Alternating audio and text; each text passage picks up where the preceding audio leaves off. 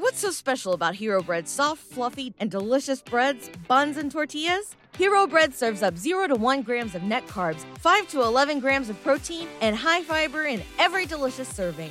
Made with natural ingredients, Hero Bread supports gut health, promotes weight management, and helps maintain blood sugar. Hero also drops other limited edition ultra-low net carb goodies like rich flaky croissants and buttery brioche slider rolls. Head to hero.co to shop today. What's the easiest choice you can make? Window instead of middle seat? Picking a vendor who sends a great gift basket? Outsourcing business tasks you hate? What about selling with Shopify? Whether you're selling a little or a lot, Shopify helps you do your thing, however you cha-ching. Shopify is the global commerce platform that helps you sell at every stage of your business. From the launch your online shop stage to the first real-life store stage, all the way to the did we just hit a million orders stage. Shopify's there to help you grow. Whether you're selling scented soap or offering outdoor outfits, Shopify helps you sell. Wherever and whatever you're selling, Shopify's got you covered. Sign up for a $1 per month trial period at shopify.com/try. Go to shopify.com/try now to grow your business, no matter what stage you're in. Shopify.com/try. Hello, everybody, and welcome to another edition of Wrestlenomics Radio. I'm Brandon Thurston, broadcasting live and on demand from Buffalo, New York, where today is Sunday. It's day 2 of Wrestlemania later tonight. It is April 2nd, 2023. And here with me, Chris Gullo's off. He's hosting a WrestleMania party somewhere. But here with me, preparing to acknowledge his tribal chief later tonight, is Jesse Collins. Hello. Gullo he was at the. Did you catch him on the WrestleMania show? He was at the Wrestling Mania watch party in Germany. You could see him in the background. Was he? I missed that. Making sure everyone gets excited to pop when they saw. He's working the crowd. Yeah, people win. Yeah, I've seen him do that. Yep. Yeah, I mean they needed a professional, so they paid big bucks to get him over there. I'm doing well, Brandon. How are you? How was WrestleMania night 1? It was good. I watched it. Did you? I watched it. Did you watch it live? I watched it live, and I thought it was a pretty good show. I thought, I said this on my podcast when we kind of previewed it with Adam Berger. This felt like the first WrestleMania in a long time that felt like WrestleMania, in the sense it felt like they had a lot of different stories that they had built up, and they were going to culminate at WrestleMania. And so there was going to be like a payoff for a lot of these things. And with all of the matches on night 1, I think for the most part, the right person won, and they gave the finish kind of the crowd wanted. So it felt like there was a real positive vibe, both with the kind of build that they had for these stories and how they ended up finishing off these stories. And the last 2 matches were really good. I wouldn't go as far to say like there were like any match of the year contenders on the show, but I thought those last 2 matches were really strong matches. You're speaking, of course, of the big tag title match and Pat McAfee versus The Miz. I kept saying that during my review when I was talking to people. I was like, "Yeah, the last 2 matches were great," and it's like, "Whoa, oh, you thought Pat McAfee and The Miz were great?" The last 2 advertised matches were great. And then outside, I thought the opening match was kind of bland, and I thought the women's 6-woman tag wasn't very good. But other than that, I thought all of the matches were at least good, and some of them were pretty good. Yeah. So I thought it was a good show. If you look at the cage match rating, it is at 8.87. Usually, shows that are doing really well, they'll moderate a little bit as the additional votes come in, as probably the more enthusiastic votes come in first. But this is a really highly rated pay-per-view on, certainly at least on WWE scale. We would have to go back to, comparing this current rating. I mean, Elimination Chamber did an 8.1, so this is above that, and it probably ends up above that when it settles down. Yeah, I think I gave it like a 7 out of 10. My only real issues with the show would be just like the pacing of the show, which was pretty bad, especially. And I'm scrolling all the way back to 2018 here, and I still do not find a WPLE that is higher than the current rating of this one on Cage Match. And plus, you have to think I think like Clash of the Castle, which I see now is an 8.24. I think that would probably be the last really great show that people would go back and will probably be somewhere in the ballpark. It's, Elimination Chamber is at 810. WrestleMania last year, the first night, which I think people maybe forget was quite good and well received. That's at 8.05. Right after the show, it was at like a 9.1 when I think the first 100 ratings came in because I checked. You're monitoring it, huh? I always look and just see what usually the extremes come in early, so everyone's like, "Oh my god, 10 out of 10!" They run over to Cage Match and they type it in, and then the ladder you go on. I gave it a 7 on Cage Match, and I had to give a comment on why I gave it a 7 because it's lower than the average. So that's a fail-safe that they have in there. If you went on the reviews, you could probably see my review on it. NXT Deliver 7.7, which is better than the recent NXT Big Show. Oh no, not Deadline's at a 7.69. So yeah, but equal. That NXT, there's zero chance that NXT show's any good. I'm not watching it, but I assume it's really bad because I just think that's an atrocious product of wrestling, and it's not for me. The fans that are watching NXT might have really liked it because they enjoy what that product is, but it's totally not for me. So I will not be confirming the 7.7 rating for NXT. I had some of it on mute yesterday. I did see Carmelo Hayes win the NXT title from Braun Breaker. That match looked good. That match got bad reviews. I think even if you go in the Cage Match, that has the lowest rating. People are really into the Gargano Waller match, and I think the 5-way match. Okay, yeah, it is. Carmelo Hayes is Braun Breakers at 6.64, and the other matches, those two matches that you mentioned, are above 8. Yeah, and at WrestleMania last night, the crowd was really into it. They got a little tired at certain points, which you can understand given the length of the show and the pacing of the show. But the crowd for the Cena and Theory match, I thought, was really hot. I mean, people have different opinions about the match itself, but the crowd was really hot on heel heat for Austin Theory, really hot on face response for Cena. As John Cena told us, Brandon, just because we hear a loud booing during Austin Theory segment. Was that fake crowd noise? Is that what you're John saying? John Cena told us that that's not real noise.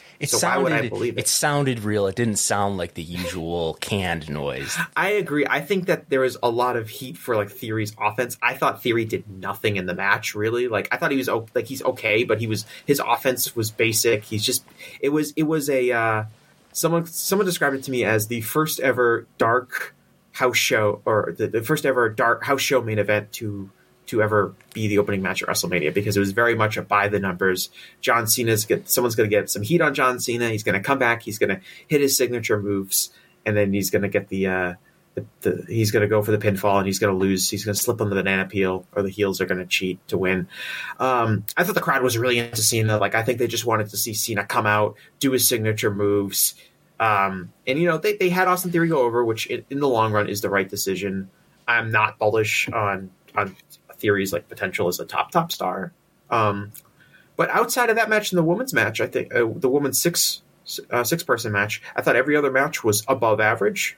The Dominic and Ray match, I didn't think had a lot to it from a in-ring standpoint, but obviously had really good heat, and the fans were really into seeing Ray get his revenge and just be Dominic. And the video package and the entrances for that match were excellent.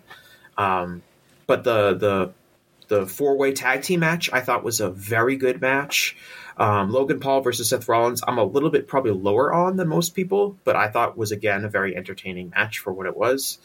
And the last two matches, the Charlotte Rhea match was way better than I thought it was going to be. I thought it was really important because that match didn't have a great build, had kind of an awkward heel babyface dynamic. And I think there was a lot of pressure on Charlotte to go out there and kind of show people why she's pushed as hard as she is, which I think there'd been some contempt for sure. And going out there and just having a really excellent match was really important. And the main event, I thought was I thought they tried very hard to have an epic, incredible, can't believe everyone's kicking out match. And I don't think it quite hit that level, but the crowd was really into what they were giving them, and the finish was very satisfying. And I heard Brian Alvarez say that when he was leaving the arena, everyone was still happy and vibing, which is very different than previous WrestleManias where everyone solemnly walks back to their car. So I guess that, they gave the people what they want, which was, I think, important. And hopefully for WWE, that continues on night 2.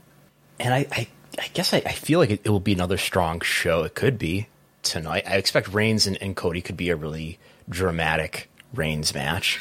I think it'll be similar to the Cody in the Sami and Kevin versus Usos match. I mean, the Usos basically used a Roman layout for their match, which is like, we're going to beat the crap out of Sami for a long time. We're going to go really slow. We're going to talk during the match, and we're going to build it all up for this big comeback. And I think that will probably be a similar match.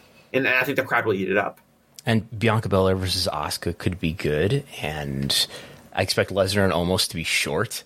You never know what you're going to get with Edge's latest epic. But Edge and Balor to me is kind of like a wild card, because there's a like, I'm probably not going to like that match just because the way it's structured. I'm probably not going to enjoy it. But I think it can go one or two ways in the crowd. It can be like this awesome match that the crowd is eating up, or it can go like really long and be really melodramatic and kind of sucks the wind out of the match.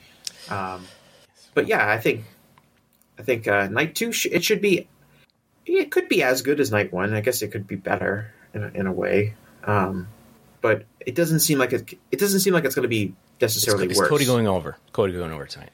I think Cody does go over. If I had a bet on it, I do think that it's possible that Roman wins, which is good in the sense of like for dramatic purposes. It means like those near falls and stuff like that people are going to be into. I don't think a lot of people thought Sami Zayn and Kevin Owens were going to lose, and that kind of factored in. Like, I think the Usos hit their finisher and they went for a 3 count at one point, and the crowd just didn't even react at all to Sami's kicking out, because I think they knew. I think there's a little bit more skepticism for the Roman Reigns Cody match, which should make it maybe more exciting in the building. Okay, we'll talk about the business of WrestleMania now. If you want to put in a super chat, we'd be glad to have your comment or question, and we will respond on the air. Let's talk about attendance first, because now we have not only the WrestleMania attendance, but also we have the SmackDown. But so WrestleMania night 1, the most recent count on night 1. If I look at my other spreadsheet here that I have open, I don't know that WrestleTix has put out a final count for night 1, but the latest count is, you'd think I have this ready, is 67,282. They're night 1 and night 2 are very close. They're both at about 67,000 tickets distributed. So they announced some unbelievable number. Here it is. Whoops. Here it is. 80,497. That's what they announced on television. The Miz did, but it's about 67,000 tickets out. That probably doesn't include suites. It is much higher than last year. They're going to end up with, they're about 134,000 probably tickets distributed, which will be 4,000 higher than last year's 130,000. So this is a WrestleMania probably with more tickets sold than last year. We'll get we'll be able to calculate this probably in early August when WWE reports their Q2 report. So just wait about 4 months and I'll give you a pretty realistic number on what the paid attendance was. But I think we're going to end up with, if I look at my estimation here, of what's the gate. This could be a $20 million gate over 2 nights here. If you figure, okay, I figure 130,000 tickets distributed. As a percentage, what's the paid here? Last year, it was about 88%, so I'm going to go about 88%. I did think about, well, it's LA, maybe they comped more. But most of those comps are probably happening in suites, which isn't part of this number above. So anyway, average ticket price, 170. It could be higher. So, but we only got to go as high as 170. Remember, Royal Rumble was $160 for average ticket. Last year, the numbers imply that it's about $159 for an average ticket. So I think 170 is a pretty safe bet, and maybe higher. And that's all you really need based on those assumptions. This should say 88, not 85. You get to a $20 million gate. Will they announce that or not? Don't know. I mean, they did announce that for Royal Rumble with a press release following Royal Rumble this January. That they will put out a number that includes ticket fees and things like that. So not just the face value of the ticket, but this could be a $20 million announcement on, I don't know, Monday or something like that. We'll see. But that would be the biggest WrestleMania combined number ever, of course. WrestleMania in 2016 was $17.3 million all by itself, one event. And that this is not going to come close to that. That WrestleMania 17 number, or that WrestleMania, would you say WrestleMania in 2017? 16 in this in Dallas. Yeah, WrestleMania 2016. That number really is incredible when you think about how much more expensive tickets are now than they were, back in 2016. And this is just a matter of, that was a higher attendance. That was a legit 80,000 or so paid, and the subsequent WrestleManias after 2016, I believe they had higher ticket prices. It's just that they didn't have the same number of paid ticket buyers. Now, these events that have two, they've lowered the prices to because they've doubled the supply of tickets. So it's just simple economics there. In night one and night two, they're going to end up selling about the same number of tickets. They're basically sold out, by the term that WWE would use. I think it's fair to call these events sold out, yes. And I'd be interested in knowing, because I had heard reports, that they can expand capacity for the seating. They can expand it to 75,000 seats per night. They could even expand it to 90,000 per night based on the configuration of the stadium. Given the fact that they've basically sold out both nights, why not make it higher? Why are they limiting themselves to 66,000? Is it because they got to that 66,000 number maybe later in the process and they don't have enough time to kind of reconfigure things? But why not open up new sections? Why not open up more sections for tomorrow night if you think you can sell more tickets? What are you losing in that? And I think that might be a stadium configuration issue. I don't know why they wouldn't put more tickets on sale when they only have 88 tickets left.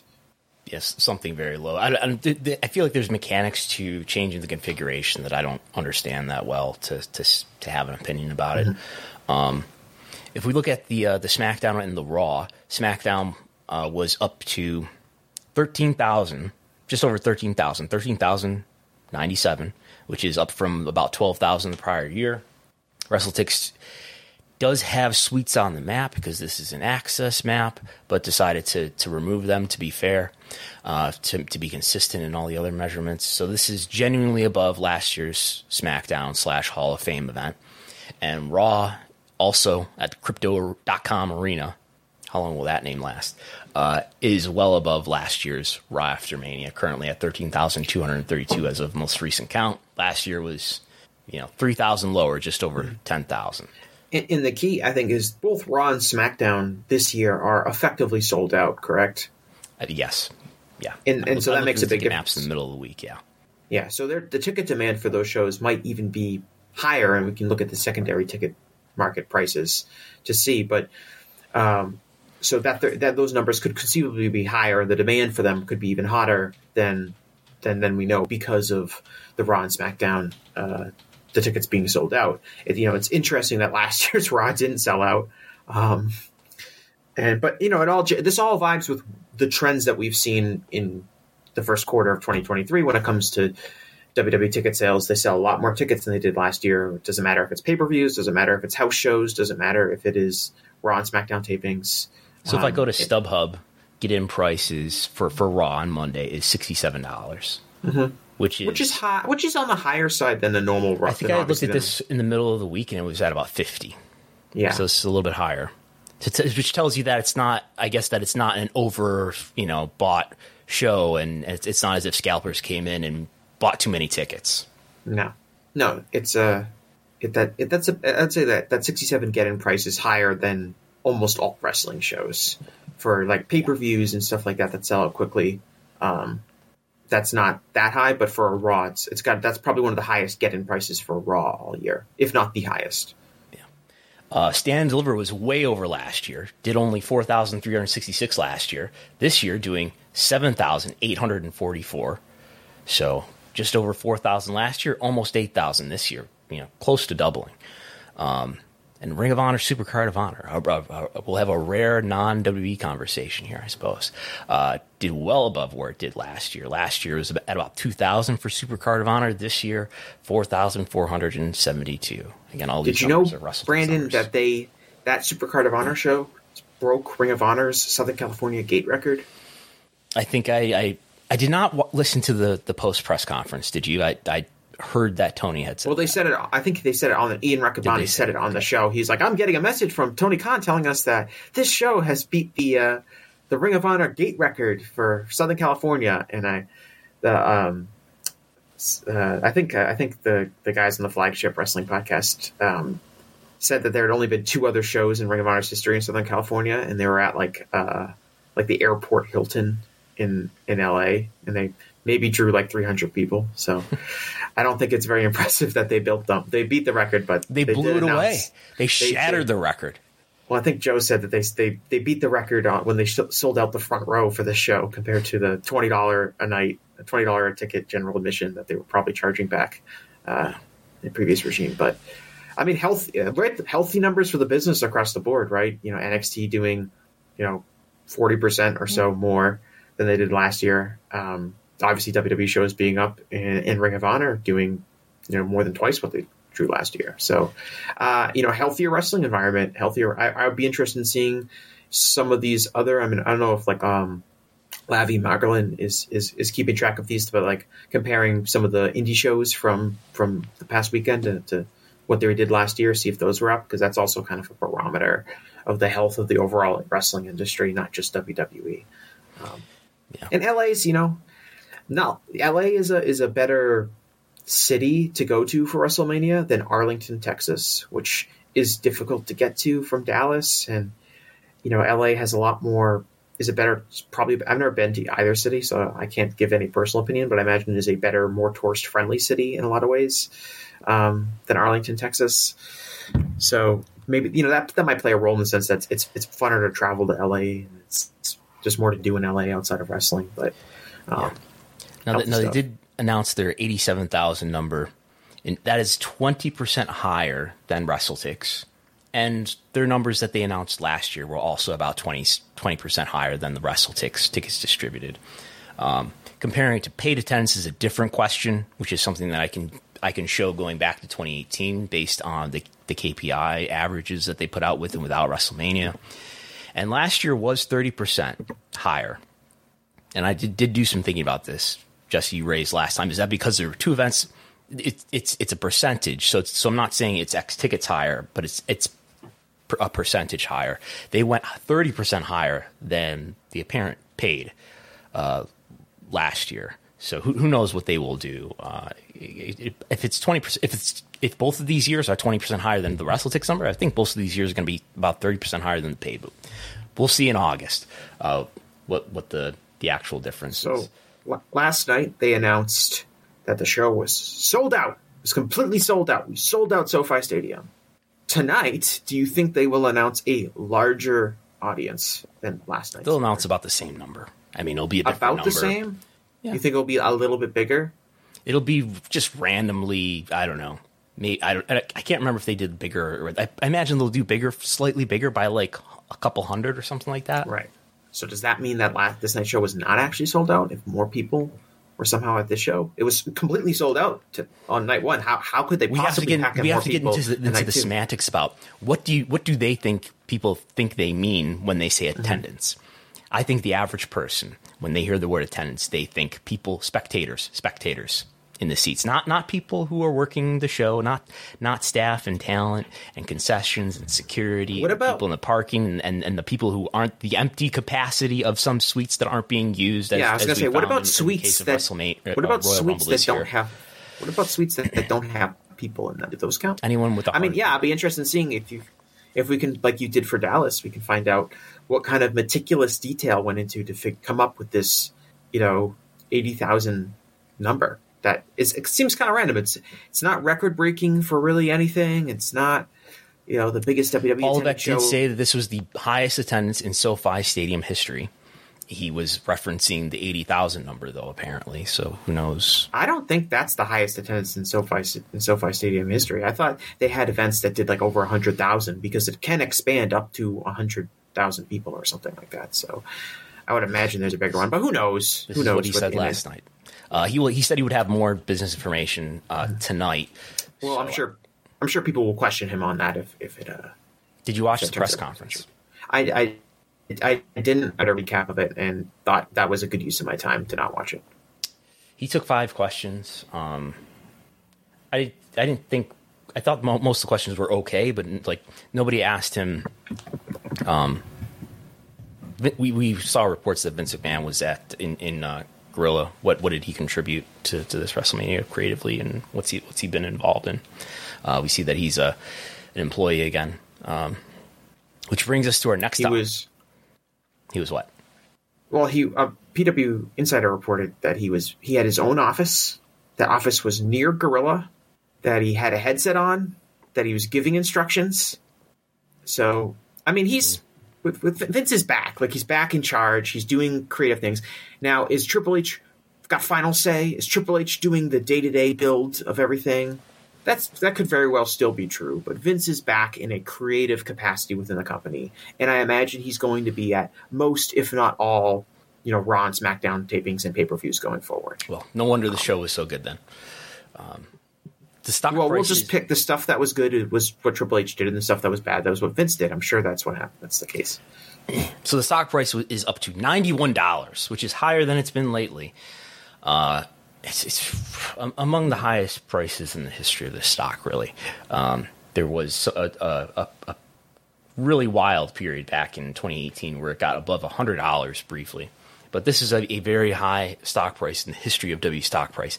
$91 per share. What does that mean? It means the market value of all shares is roughly $6.8 billion. $6.8 billion as of the close of the market on Friday.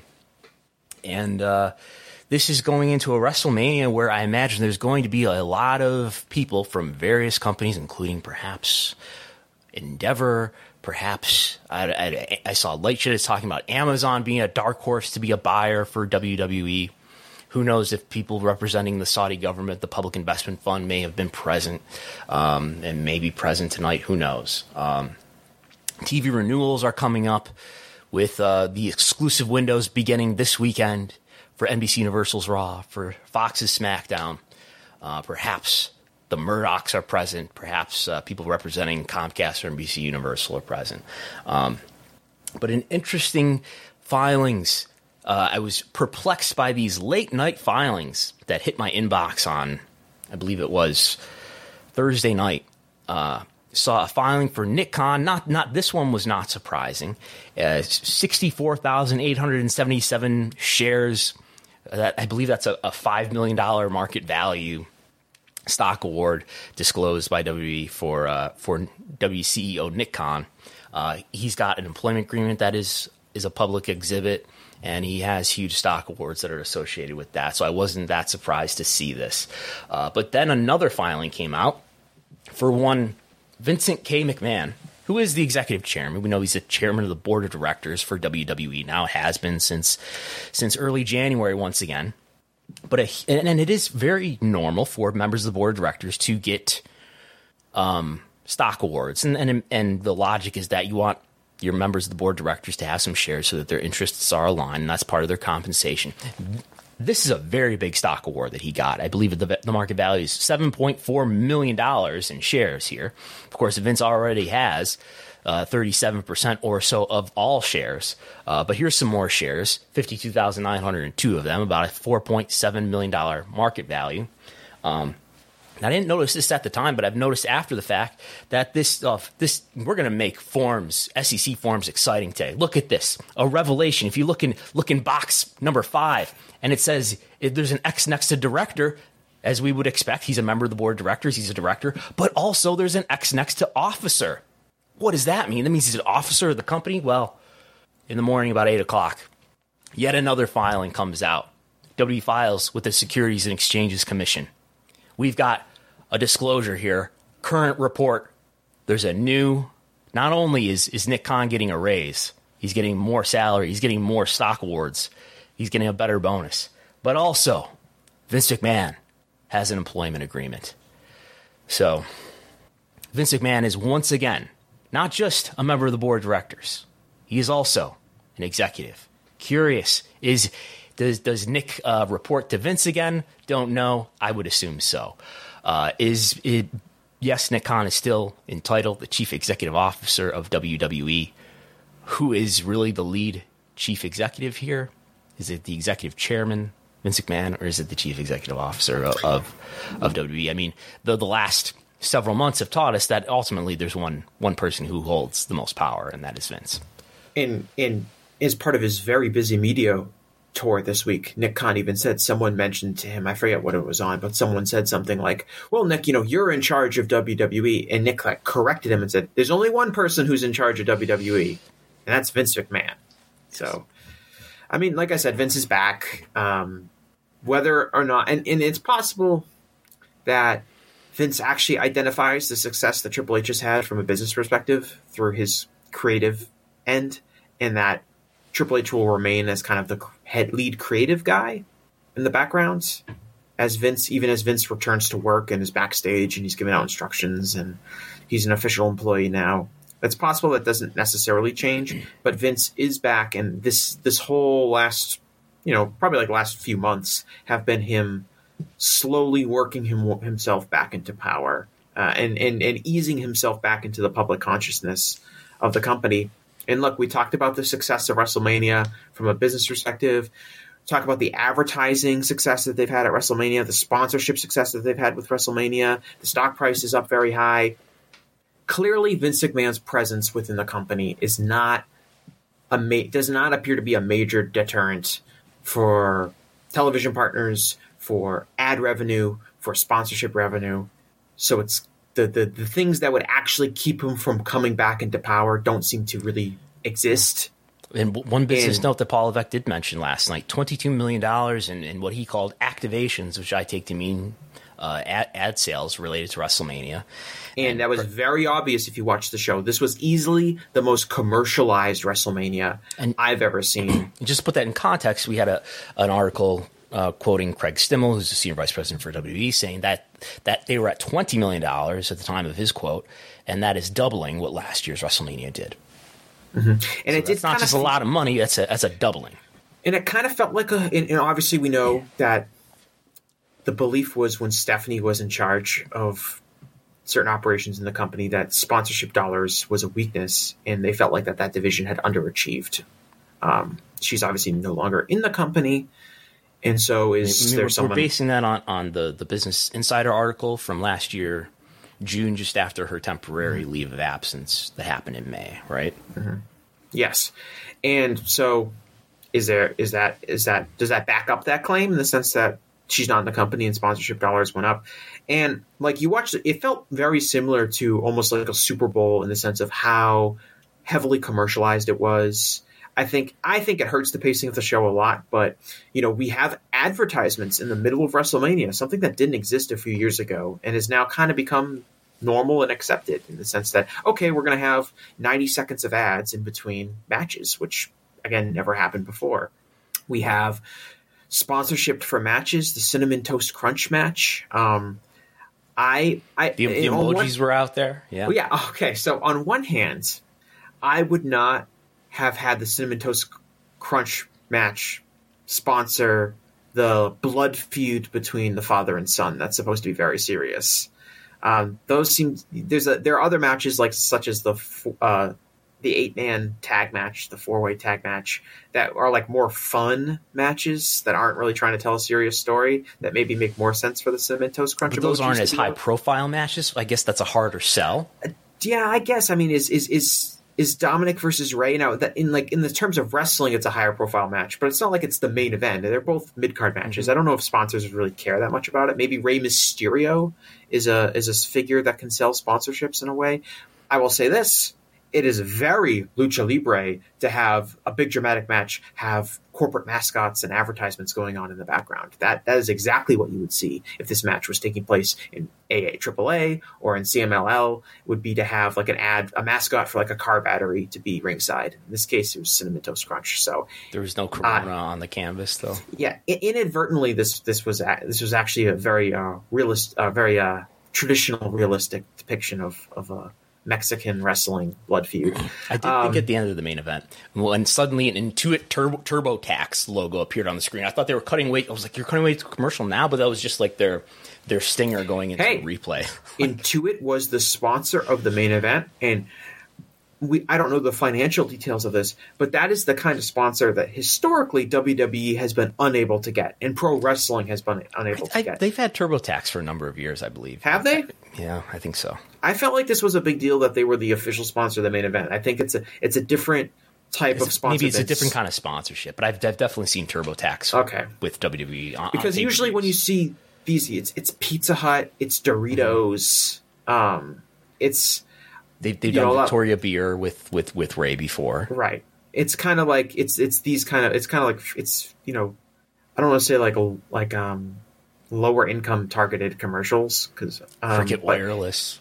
Having a financial company be a sponsor is kind of like, I think, a prominent deal. Just to review the sequence of events, last year June, the stories from the Wall Street Journal started to break. Vince stepped down on an interim basis, and then on July 22nd, he retired for real. He resigned from WWE as both chairman and CEO. He did surrender like a small number of his A-class shares that were part of his stock awards, but meaningfully nothing changed in his ownership. and we thought Vince was gone for 5 months there. There's that period of thinking that Vince would never come back to the company, and then on January 6th, 2023, he came back to the board. We got those press releases. He brought George Barrios and Michelle Wilson with him back to the board. He removed a number of members of the board. Some others resigned. Stephanie resigned. They unanimously put him back on the board as chairman. And then this March 6th, he was in Boston. Cannot confirm whether or not he had a meeting with Jesse Collins at that time, but he was reportedly... Whoa, Brandon. Whoa. He was reportedly what went on at Raw. What went on at the Copley Square Westin Hotel does not need to be discussed here. But he was there at Raw to support his friend John Cena. Maybe he was in Gorilla, maybe without a headset. In any event, then on March 29th, that is Thursday, right? That's when his employment agreement was agreed to. And it is retroactive, by the way. It is going all the way back to the beginning of his return to the company. So he's going to get back pay is how I take it. He's going to get back pay for this time. He needs that. That's something that will really make or break him. Vince McMahon, in terms of his income, too, by the way, he has something like almost 28 million shares. WB pays a dividend, as some publicly traded companies do. If you hold their shares, you get, in WB's case, you get 12 cents per share that you hold. So you do the math. Vince is still has gotten, even in the time where he was more removed, he is still getting $3.4 million per quarter every 3 months because of his dividends. But anyway, you're going to say? I was just going to say, well, he paid back, the company $17.5 million? That's true. Recently? That's true. He paid for the investigation.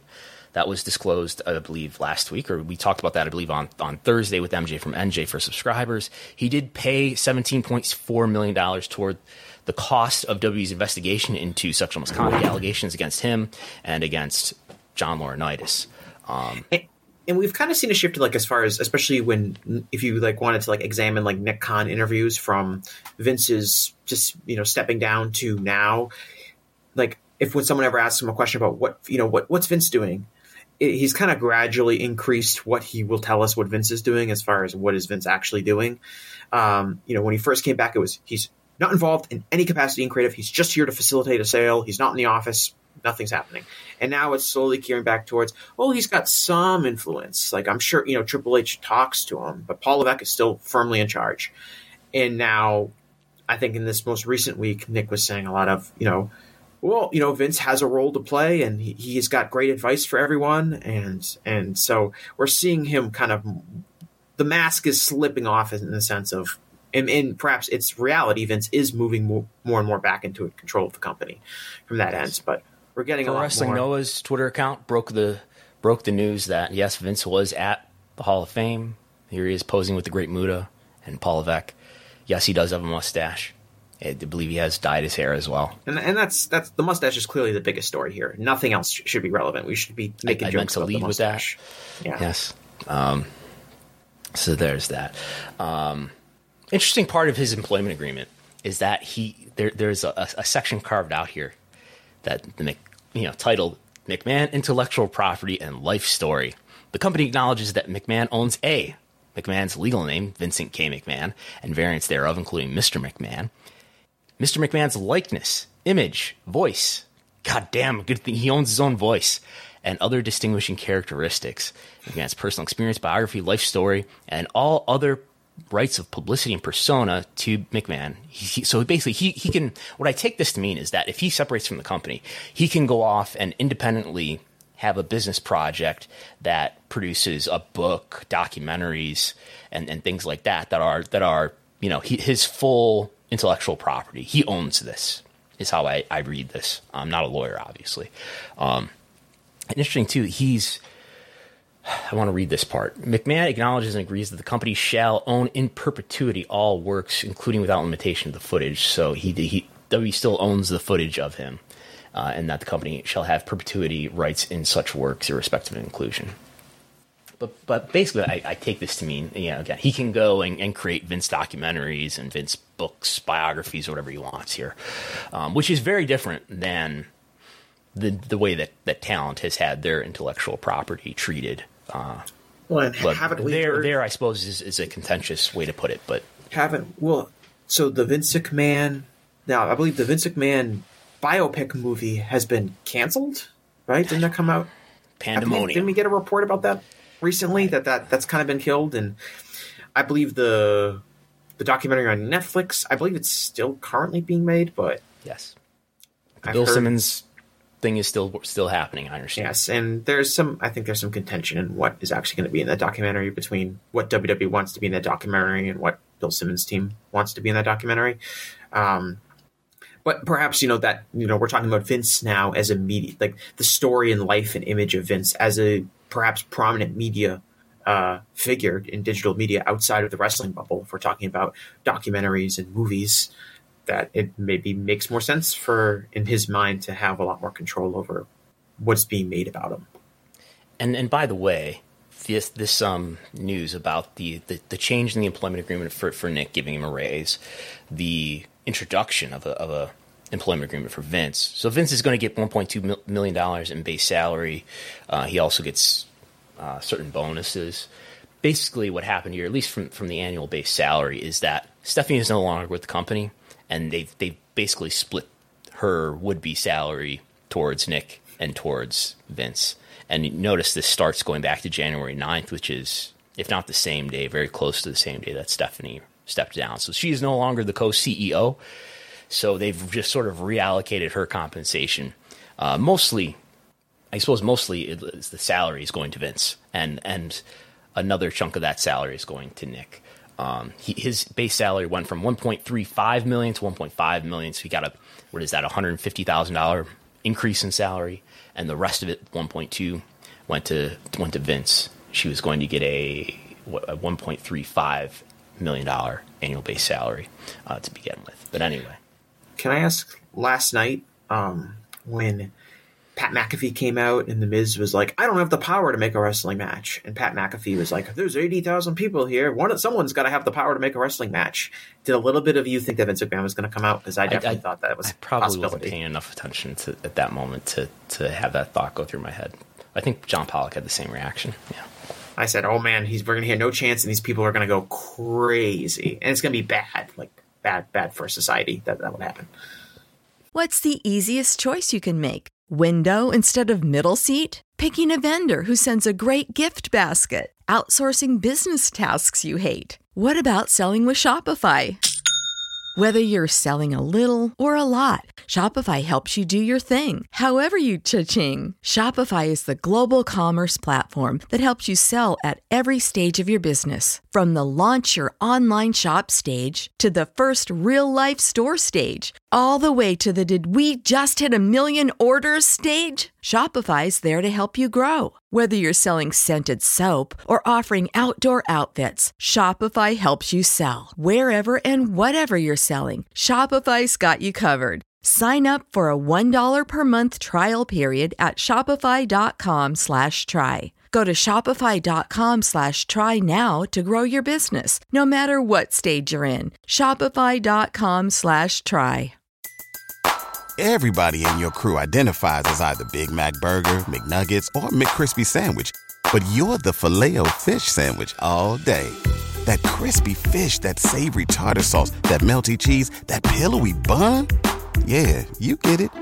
Every time. And if you love the Filet-O-Fish, right now you can catch two of the classics you love for just $6. Limited time only. Price and participation may vary. Cannot be combined with any other offer. Single item at regular price. Ba-da-ba-ba-ba.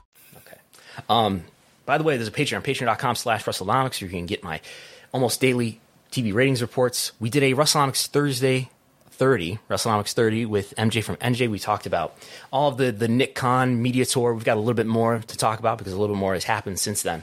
But you also get access to the viewership spreadsheet, the big spreadsheet with all the WWE and AEW and other wrestling companies' TV ratings data and the slides to this podcast. There's also some exclusive reporting that happens there. And we had one this past week, the W Backlash news. That W is getting, when you total it up, $1.8 million in government subsidies to bring Backlash to Puerto Rico.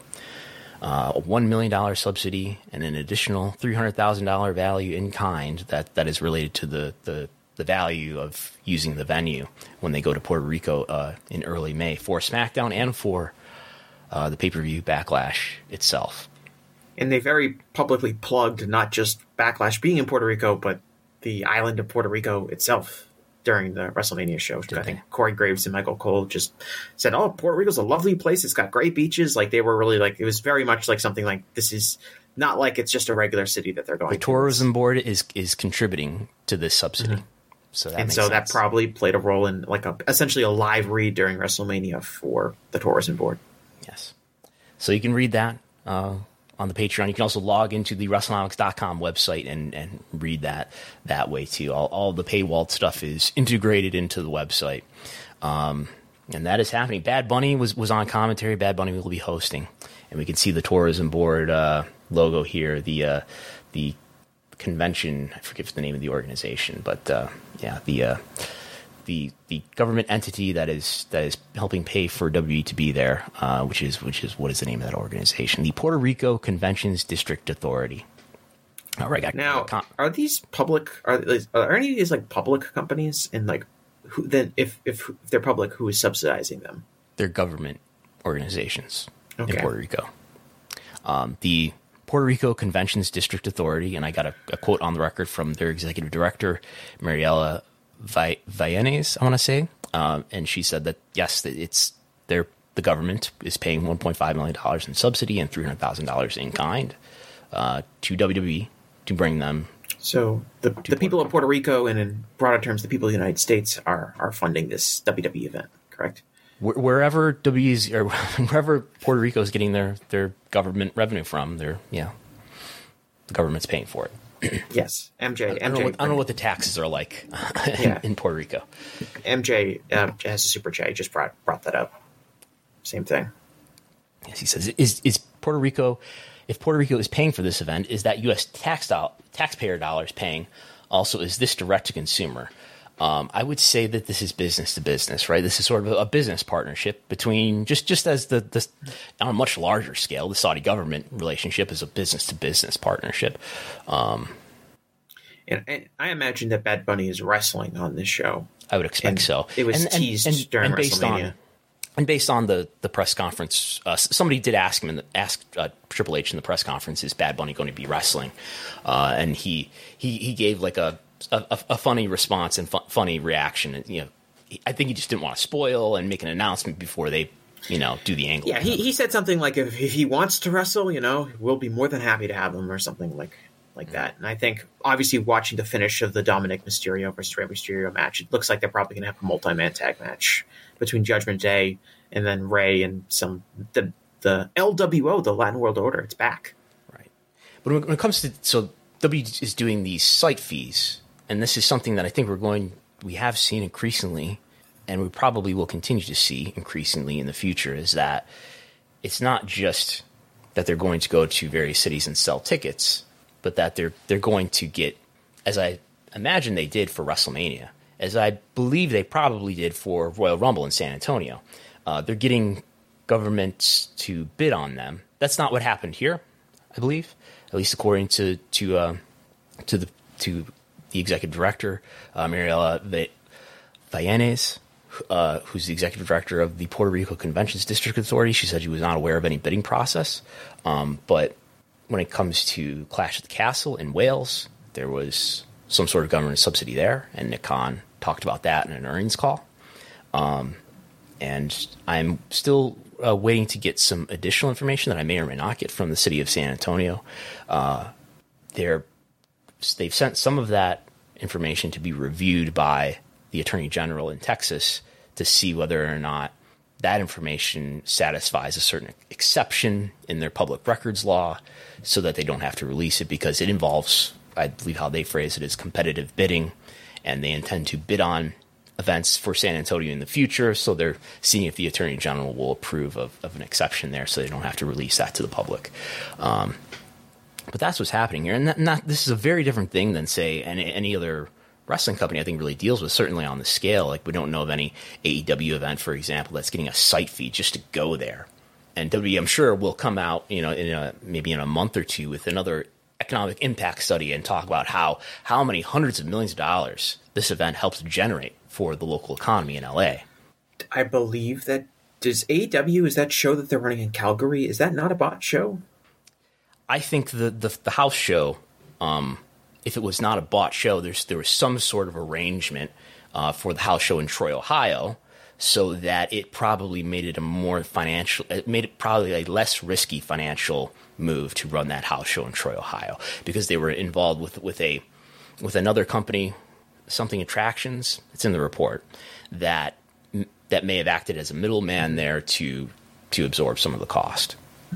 But I believe the Calgary show, because it's not a Dynamite or Rampage taping, and it's also during Stampede. I don't know if it's during Stampede week, but it's during it's during a big event in the city. So it's that show, and I asked, like, why is Calgary a house show when it's one of their biggest markets they haven't run yet for a taping, and that may be one of the explanations why. And you do see bot shows, big or small, and I think that's something WWE is going to expand upon, something they've talked about, and it makes a lot of sense. The Cardiff show, for example, last year, the Clash of the Castle show was very similar in the sense that they were given a incentive to go to Cardiff, and that show was hugely successful from a ticket perspective. It was well received critically. It serviced fans that hadn't had a show like that in a very long time. And it wouldn't surprise me if other places where WWE is strong, like other places in Europe that haven't had, some of them haven't had a TV taping or pay-per-view ever. Like if they were to go to Paris or something like that, they would get similar kind of incentives. We've also seen it in Australia with the Super Showdown, and of course the Saudi Arabia shows are kind of their own thing. And I do wonder sometimes if the Saudi Arabia shows, they have an exclusivity to the Middle Eastern market, because I would assume if they're going to Saudi Arabia, why not go to Qatar? Why not go to the UAE? Why not go to Kuwait? Why not go to some of these other Middle Eastern countries that have kind of similar things where they bring in live entertainment as a tourism opportunity? Yeah. I feel like Australia will be the next one that they haven't been to since 2018, that maybe there's another event, maybe next year or something like that. We have a prelim rating for SmackDown. SmackDown, according to the Fast affiliate, it looks like it did a pretty strong number, although I know there was a lot of Storm coverage, especially in the Chicago area, so I don't know if that's going to affect this. But if the adjustment from prelim to final that we'll find out about tomorrow is the usual 5%, then this looks like it did about 2.5 million viewers, which would be the highest SmackDown rating in a number of weeks. I think we have to go back to probably middle January or so, around the build to the Sami Zayn and Roman Reigns match to find a rating that's that high. So we'll see what the final reports on Monday. We talked about the press conference, I think, all I needed to. I have been following the tweets, and just to get an idea of how much people are tweeting about WrestleMania. The peak minute for tweets was just before midnight last night. I believe that's right as the main event was concluding. And to just give you an idea of how much bigger that was than anything else this weekend, there were 5,845 tweets at 11:59 p.m. Eastern time, with just containing the string WrestleMania. And that's, like 5 times bigger than the peak for Stand and Deliver. That's more than 5 times bigger for the peak of the Hall of Fame.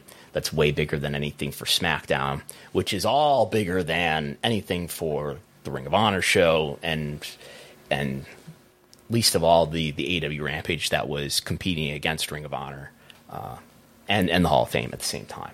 So just to, I don't know what it means. These are tweets. Is this reflective of any other economic result? I don't know.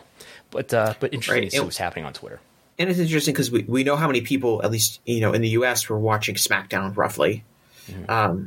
You can see like what that means for tweet. Does this mean that across the world, this many people were watching WrestleMania? 7 or 8 times the amount of people that were watching SmackDown?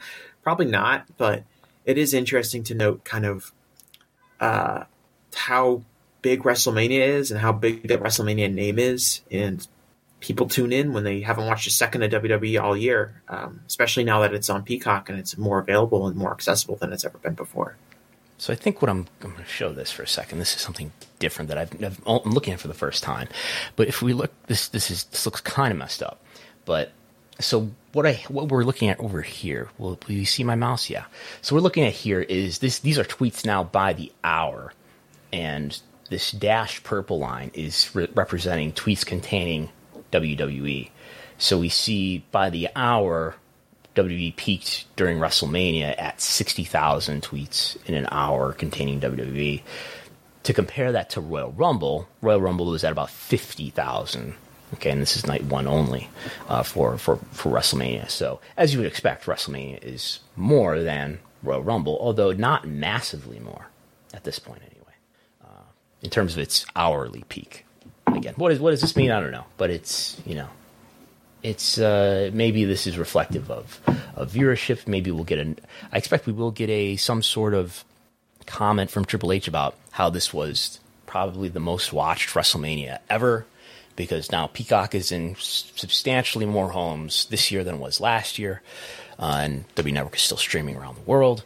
So it's probably going to be the most watched WrestleMania ever. We'll probably get that news, and maybe he'll say something about live event business or something like that. So,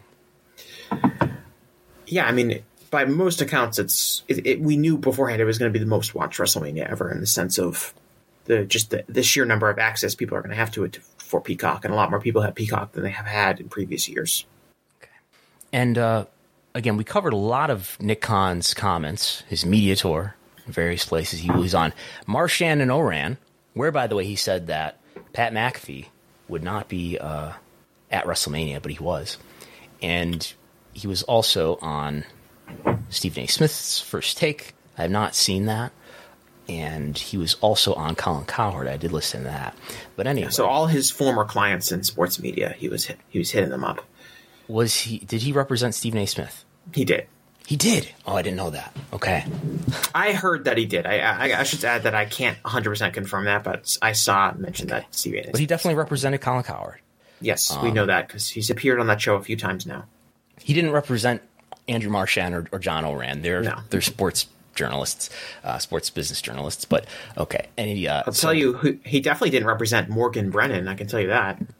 So on CNBC, he was on.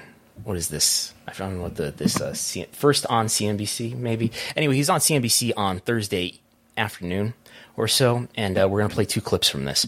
Morgan Brennan of CNBC asks him, does Vince want to be a part of any company sale? Is Vince McMahon part of any package or any deal? Vince made it clear to me and to the marketplace that he does not need to be included in any offer or any deal moving forward. And he has held to his word on that, as many of us predicted he would. Does not need to, but does he want to? I'm not sure. That's more a question for Vince. Since he's been back, it's been about 3 months or so in the executive chairman role. It's been quite supplemental to myself, to our head of creative, to all of our other executives, to have the expert of this business here when we want to reach out to him and have conversations. But I'm not sure exactly what he wants his future to hold. I mean, there's still so much focus on him in the industry, in this company. He's been slowly appearing at more events. There's reports circulating that he's going to be there in LA for WrestleMania this weekend. Has he been getting more involved in the creative process? No is the answer to that. But are you going to be there this weekend at WrestleMania, or are you passing on this one? Sadly, I will not be there. I'll be watching from here in New York.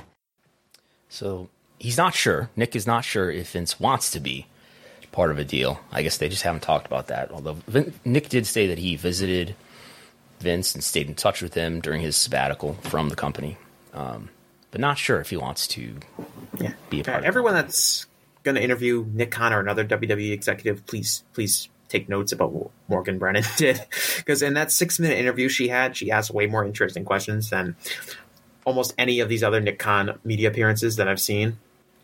She was also one of the people on with him, I believe, back in January when he was on with David Faber on CNBC, and she was also asking some very pertinent questions on that one too. Get more? Yeah, I mean, So something that I thought was interesting was she asked him, like, well, how many bidders do you have? And he declined. Multiple? He declined answers, and and then I think Morgan asked, is there multiple bidders? And he said, I can't really say. Mm-hmm. Well, I think it's probably only the safe legal thing to not get into detail on that, because I guess why if there are multiple bidders, you could say there are multiple bidders legally. I don't know. My guess would be that if you end up saying, yeah, there's a lot of interest and there's multiple bidders here, you end up not making a deal, and then there's more teeth maybe to a class action lawsuit. Yeah, I mean, I could very much see him being advised to not get into that. Right, I guess, but I was thinking that I was wondering if that tells us anything about if there are multiple bidders or are there not. It was kind of, it seemed like, I'll tell you what, it seemed like we'll discuss that for a second. When it comes to bidding, what's going to happen here, I believe, is that towards the end of April, there's going to be multiple bids. Yes. I believe lots of companies will make bids. Will they make bids that Vince wants to take is another question. Just like when I think when it comes to TV rights renewal, there may be lots of companies that make bids, but they'll make bids at, like, okay, what is this really worth to us? And they'll make some bid that W's just not going to take. That if for some reason none of these other deals work out, well, they can go to that one, I guess. So I think there's a lot of companies that are investigating the value of WWE and what they would be willing to bid. And I believe there'll be a deadline for bids probably towards the end of this month. But as far as really serious bids, I don't know there's going to be more than the Kingdom of Saudi Arabia. Right. Because it seemed like a few weeks ago we've had this discussion, right? Especially post kind of Ari Emanuel's comments about Endeavor not really being that interested in pursuing WWE.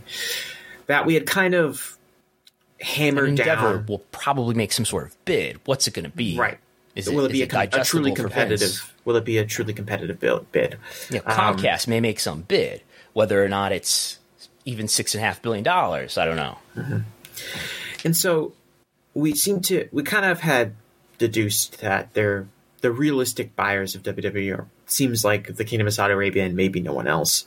And it does seem like this week, from a media perspective, there was a huge effort on WWE's end and a huge effort on Nick Khan's end to get out there and say that we have bidders. We're very pleased with the process so far, and that there are a lot of people who want to buy us. And what kicked this off was Nick's appearance on CNBC with David Faber, where David Faber. There was no Nick Khan appearance, I should say. It was David Faber reporting on the air that there's robust interest. That, as we've heard, there's talk that private equity and the Saudis and Endeavor, Reverse Morris Trust, may be interested. And we talked about this on Thursday with MJ from NJ. I don't think that David Faber was really saying anything that was really new, other than reviewing things that are similar to what we've reviewed a number of times. That, okay, these are the most sensible suitors here. And right. I didn't get the sense that he was truly reporting any new information. Right. He mentioned I think he mentioned Liberty, One Media, and some other parties. And Liberty. Right. There were all those articles that came out, and here are 8 possible people who might want to buy WWE. Maybe it's Amazon. Maybe it's Disney. Major names in the sport, which sounded to me like Dwayne Johnson, which would That's be what I heard, Capital. Yeah. That he said that as well. So he didn't really elaborate on what he actually knows. So that's how I interpreted that, was So is he that close to it? I don't know enough about like David Faber's like personality reporting on stuff or saying things. Like, is he a guy that just says things for entertainment purposes because he's on TV? Is he someone that really is nuts and bolts and only reports the absolute facts? I don't know, but I kind of interpreted it like the way you said, which is that it's not really anything new. It's more of just examining. There are logical partners out there for WWE if they wanted to pursue them. Okay. And then Morgan Brennan asked him about Stephanie McMahon. Stephanie McMahon, who resigned as her father returned to the company earlier this year to help negotiate those rights in that sale. Why did she leave? Do keep in mind, Stephanie was on a leave of absence when we called her. It was Vince and I who called her together to ask her to come back from that leave of absence to fill in at the time as the interim chairperson. She then became the co-CEO, as you just articulated, and the chairperson of the board. She did phenomenal work across the board. And when Vince came back, I think she went back to what she was thinking of doing on the leave of absence. She stepped down. She and I remain in touch. She seems to be in a great place. Is there any scenario in which, sale or no sale, she would return to WWE? It's a question for her. We'd certainly always love to have her as part of WWE, but the time would have to be right for her, and I'm not sure that she's there yet. So is she going to come back? It's probably not the right time yet. It's conspicuous that Stephanie left right before the news, a month before the news broke about Vince. Stephanie left again. Stephanie came back to replace Vince, and then Stephanie left again when Vince came back. Right. And Nick presents this as like Stephanie basically filled in for Vince when he was gone, and when he came back, it was okay. She didn't have to fill in anymore. And she didn't necessarily want to be there at all because she had already left the company kind of before Vince's scandal broke. And that's consistent with her public statement when she resigned. Right. And he's using, so we can look at that timeline and say Stephanie knew she wanted to get out, then Vince resigned, and then she got brought back when Vince wasn't there. And then when Vince came back, she was immediately gone. We can look at that timeline and maybe be cynical about what that says about what Stephanie knew and what Stephanie's relationship is with Vince. But Nick Khan and other people can certainly use that timeline and say that Stephanie, already was kind of burnt out or had, didn't necessarily want to be with the company at the time. She had already stepped down. She helped us out in a pinch when Vince, retired for a brief period of time. But then when Vince came back, she was fine with just saying, all right, I can go back to, being away from the company. Now, the big difference here is that I believe she stepped down from her board position in January, which I don't think she never did that. She did. She stayed on the board during her temporary leave of absence in May. And so that would be the logical follow-up. What I would say the difference is she's now no longer on the board at all. Why is that? Why is she no longer on the board after Vince came back? And why is she no longer on the board after a month before Vince came back? A report came out that said the board unanimously agreed that Vince coming back would be in the worst interest of the company, and all of a sudden you're Vince referring came back to the letter in December that the board wrote to Vince. That was disclosed in filings, yes. Right. And then all of a sudden, a month later, the board voted unanimously in favor of Vince coming back, and it seemed like there was a lot of people on the board that were no longer there. Mm-hmm. There were. He removed some of them, and Ignace Salud and Manjit Singh resigned after he returned. So the board had a lot of turnover in a short period of time. And that is something that has not been, I think, really asked or addressed in any of these interviews. Yeah. It would probably be paramount to what I would ask, especially if Triple H, who's a member of the board, who appears in front of the press all the time. I think that's all I have. I have a slide here for the Supercard of Honor. Did you listen to the Supercard of Honor media call beforehand? Yes. Yeah. Any interesting takeaways? I did ask Tony, what were some of the lessons that he's learned as a manager of talent here? CM Punk's having conflicts with people somewhat in public here. What have you learned as a manager of talent? What are some of the biggest lessons? And I did go back and look. He responded for 8.5 minutes, making comparisons to football coaches and running a Broadway show. People can listen to it for themselves. It's a long response. I think with Tony, the optimal way to get information out of him is to ask as blunt questions as possible, which can be difficult because if you want to ask a real nuanced question, it usually has to involve more than just a few words. But I think to help him stay on track and to help him get him answer as directly as possible, you almost have to ask him like a question in under 6 words or less. Like what? What would you ask Tony Khan in 6 words or less? I would just ask, I was like, after the CM Punk incident, did you learn anything about handling talent better? Mm-hmm. Like, you have to be that blunt, which is not like a friendly way to ask a question. And like, I understand why people tell him what a great job he's doing. I understand why people don't ask questions like that, because it's not a friendly way to ask them. But I think, and I think this isn't like necessarily because Tony is like dodging the question necessarily. I just think this is how I've listened to a lot of these pressers, and I've attended them, and this is how he answers questions. He gets downhill. You almost to keep him on track, you cannot ask him like any question that involves that much open-ended discussion. You have to ask him as blunt as possible. And I mean, that's the most effective way to ask in almost all press interviews with people. I mean, I just praised, Morgan Brennan. That's exactly, she didn't ask Nick any like long-winded, complicated questions. She just asked in the quickest, bluntest way possible. And it was probably the most effective interview I've seen of Nick Khan since I've been introduced to him. Mm-hmm. And I imagine that being a CNBC anchor gives you some security in that, like, first of all, she's an experienced television journalist who's good enough and successful enough to be on CNBC, but that you're on CNBC, and it's a value for WWE to have access to CNBC, and it's not that big of a deal the other way around, right? Mm-hmm. So that there's not this fear about like, well, if I ask a question that's perceived as being too mean, maybe they'll exclude me in the future. Right. If we're going to compare Morgan Brennan to like someone who runs a wrestling or writes for a wrestling news site or owns their own wrestling podcast or something like that, access to WWE talent is much more beneficial to the small fish than it is to WWE, as opposed to, in this scenario, WWE is kind of the small fish that's desperately craving mainstream media attention. And Nick Khan is agreeing to this interview on CNBC. I don't think he's coming on WrestleNomics to do an interview. And so, yeah, there is security that not is if you involved keep being mean to Vince McMahon. I know. I'm going to cost us the Vince interview. Yeah. All right. Well, that's all I have. Do you have any topics you want to bring up here? On that related note, I was disappointed with the amount of like wrestling media people that were on WWE programming this week, specifically on the pre-show. And, I think that people that are working in wrestling media. Who's on the pre-show? Who was on the pre-show? I know David Shoemaker was on the pre-show. I mean, Peter Rosenberg is on the pre-show, but he's on almost every pre-show. Denise Salcedo, I don't know if she was actually on the pre-show itself. She was on some form of WWE programming. Mark Raimondi, is that how you say his last name? Mm-hmm. I don't know if he was on the pre-show, but he was in like some sort of pre-taped thing with Dominic and Rey Mysterio as like a moderator. And so I think that all of these people have roles to play in how we cover and discuss WWE and play a role in the transparency of wrestling and the accountability of wrestling. And it's disappointing to see so many people like be eager to be on the show.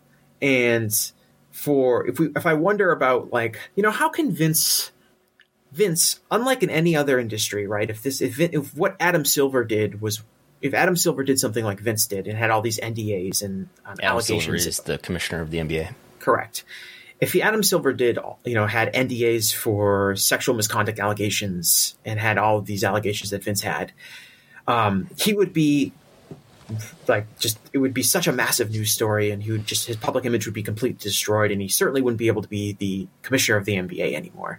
But Vince is able to do all of these things. And, as we've discussed earlier, he is coming back into power, and it doesn't seem to really impact anything in WWE in a negative way. And fans don't seem to have a problem with it, and advertisers don't seem to have a problem with it. And now he's back in control of the company, unrepentant, unapologetic, hasn't been punished at all except for a 6-month fake retirement. And I wonder how come Vince can get away with this and other public figures who are in similar positions in other large-scale entertainment entities like the NBA? How could they never get away with it? And a lot of it comes down to the media doesn't take it that seriously. And so when I'm watching these pre-shows and I'm seeing this, I'm thinking so many of these people would rather quickly, stop what they're doing to be on the show. They'd put down the pen, to jump on to be a member of the WWE universe and to be a member of the WWE media team and to have their face on a Peacock pre-show. And because we have so many people that are motivated like that, and someone like Mark Raimondi, like he's with ESPN, which is like, that is someone who MMA too, I believe. Yeah, and that is a WWE. WWE would want to be on ESPN. That's someone that doesn't. ESPN doesn't need to have WWE, just like CNBC doesn't need to have WWE. And yet, all these people are willing to kind of compromise their perceived integrity and value when it comes to being, unbiased or objective analysts of WWE and the company and Vince in order to just be on television. And one of the reasons I think that Vince is able to kind of get away with all of this, and not just Vince, but so many other really negative behaviors that exist throughout the professional wrestling industry. The reason that people are able to kind of get away with that, and the reason the pro wrestling industry is not held to the same ethical standards as other major entertainment industries, starts with the media not covering it, not taking it seriously. And I just, there's nothing I can really do about it. This is the way that people have chosen to conduct themselves as professionals. And I was just disappointed. That's all I can say, is that I was disappointed. You think it's partly because it's pro wrestling, and it's fake. The matches are predetermined, and there's so many outlandish characters in it, and it doesn't fit neatly into sports or into entertainment media coverage. And it's just got this silly vibe to it that preempts some serious scrutiny for people. I'm not saying that's right. Right. And I think, right. The idea is that it's pro wrestling and that it's fun. And yeah, pro wrestling is fun. And yeah, covering pro wrestling is not the same as covering, the war in Ukraine or COVID-19 or some really serious, issues in our world. There are more important issues in the world. Calm down. But right, if you're gonna be doing this, I don't know. I'm totally at odds with the idea of, like, if I'm going to be doing this, I'm going to do this with the utmost pride and integrity of how I approach these journalistic practices, in the way I approach by journalism now, which is very seriously and at a very professional level. I like to think so, and it's disappointing to me to see so many people just be like, yeah, there's nothing wrong. David Shoemaker was on the Press Box, which is his own media press podcast on The Ringer. It's with Brian Curtis. And Brian Curtis, who's very, very good, was interviewing Shoemaker about what it's like to be in the wrestling media and how is that different than regular media. And Shoemaker told a story about, like, being at the Press Box. I don't know if it was at Wrestlemania or maybe it was an AEW show, but it was in, like, a press box at a major event. And, like, something happened and all of the reporters cheered and they clapped and they were, chanting along, like, in the crowd. And there was, like, a steward inside the press box who's normally, seeing sports reporters. And they were, like, aghast at how, emotionally into the wrestling event all these reporters and media were, because that's not the way that sports media would conduct themselves in a press conference. There's very little interaction like that, and how that's kind of like unique to pro wrestling media. And it absolutely is. But I don't see that as a good thing. I think it allows applauding in the press conference last time. I think it allows people. These people are in awe of WWE, and they're in awe of Vince, and they're in awe of the wrestlers, and that's not a great way to cover pro wrestling. And it really compromises a lot of, like, the role that journalists have and access people have to the professional wrestling industry, which is to allow for a level of transparency and call for accountability when negative transgressions happen. And that just doesn't happen in pro wrestling. Maybe those people just have a lot of respect for powerful people like Vince McMahon, and maybe you just don't have enough respect for those kinds of people. And this is true. Maybe you just don't have enough respect for power, Jesse. Right. And this isn't that true. This isn't any different than any other industry in the sense that there are political reporters that act the same way. There are sports media people that do act the same way when it comes to these things. But in those industries, there's plenty of other balanced reporters that don't conduct themselves like that. And the people who do conduct themselves as kind of fanboys or fangirls or whatever, those people kind of stand out for that. But in pro wrestling, we have so few real serious media coverage. And it's very disappointing to see people like David Shoemaker, who's working at The Ringer, a major media source, and Mark Riamondi, who's working at ESPN, again, another major media source. Those people to enjoy being part of the show in a way that they probably wouldn't if they were covering a real sport. But because they're covering fake pro wrestling, it's deemed okay. And I think that's one of the reasons why fake pro wrestling has as many ethical issues as it has compared to other major sports. Okay. We have some super chats. We have another one from MJ from NJ. I may be late to this, but how many main events of a pay-per-view have featured a tag match in WWE versus AEW since 2019? Have any AEW pay-per-views featured a tag match in the main event? In the main event? I'm trying to think. I can think of... I don't think so. I think, AEW is very... That Young Bucks and Hangman and Kenny tag match was not the main event, right? That wasn't the main event. And AEW was pretty protective of the world title match being the main event. I think the one time it wasn't, they had the lights out match between Kenny Omega and Jon Moxley at, I think that was Full Gear in 2019. I don't think they've main evented a show. I'm trying to think. There was like the Lucha Brothers versus Young Bucks matches. Like they had a cage match, I think, at All Out, but that wasn't the main event. So I don't think so. Wasn't that the main event for All Out 2019? That's possible. All Out 2019. I'm scrolling. The last match, was Chris Jericho and Adam Page to determine the first champion. It was second from the top, the Lucha Brothers and Young Bucks ladder match. Was that a ladder match? I don't know. Anyway, it was second from the top. Yeah.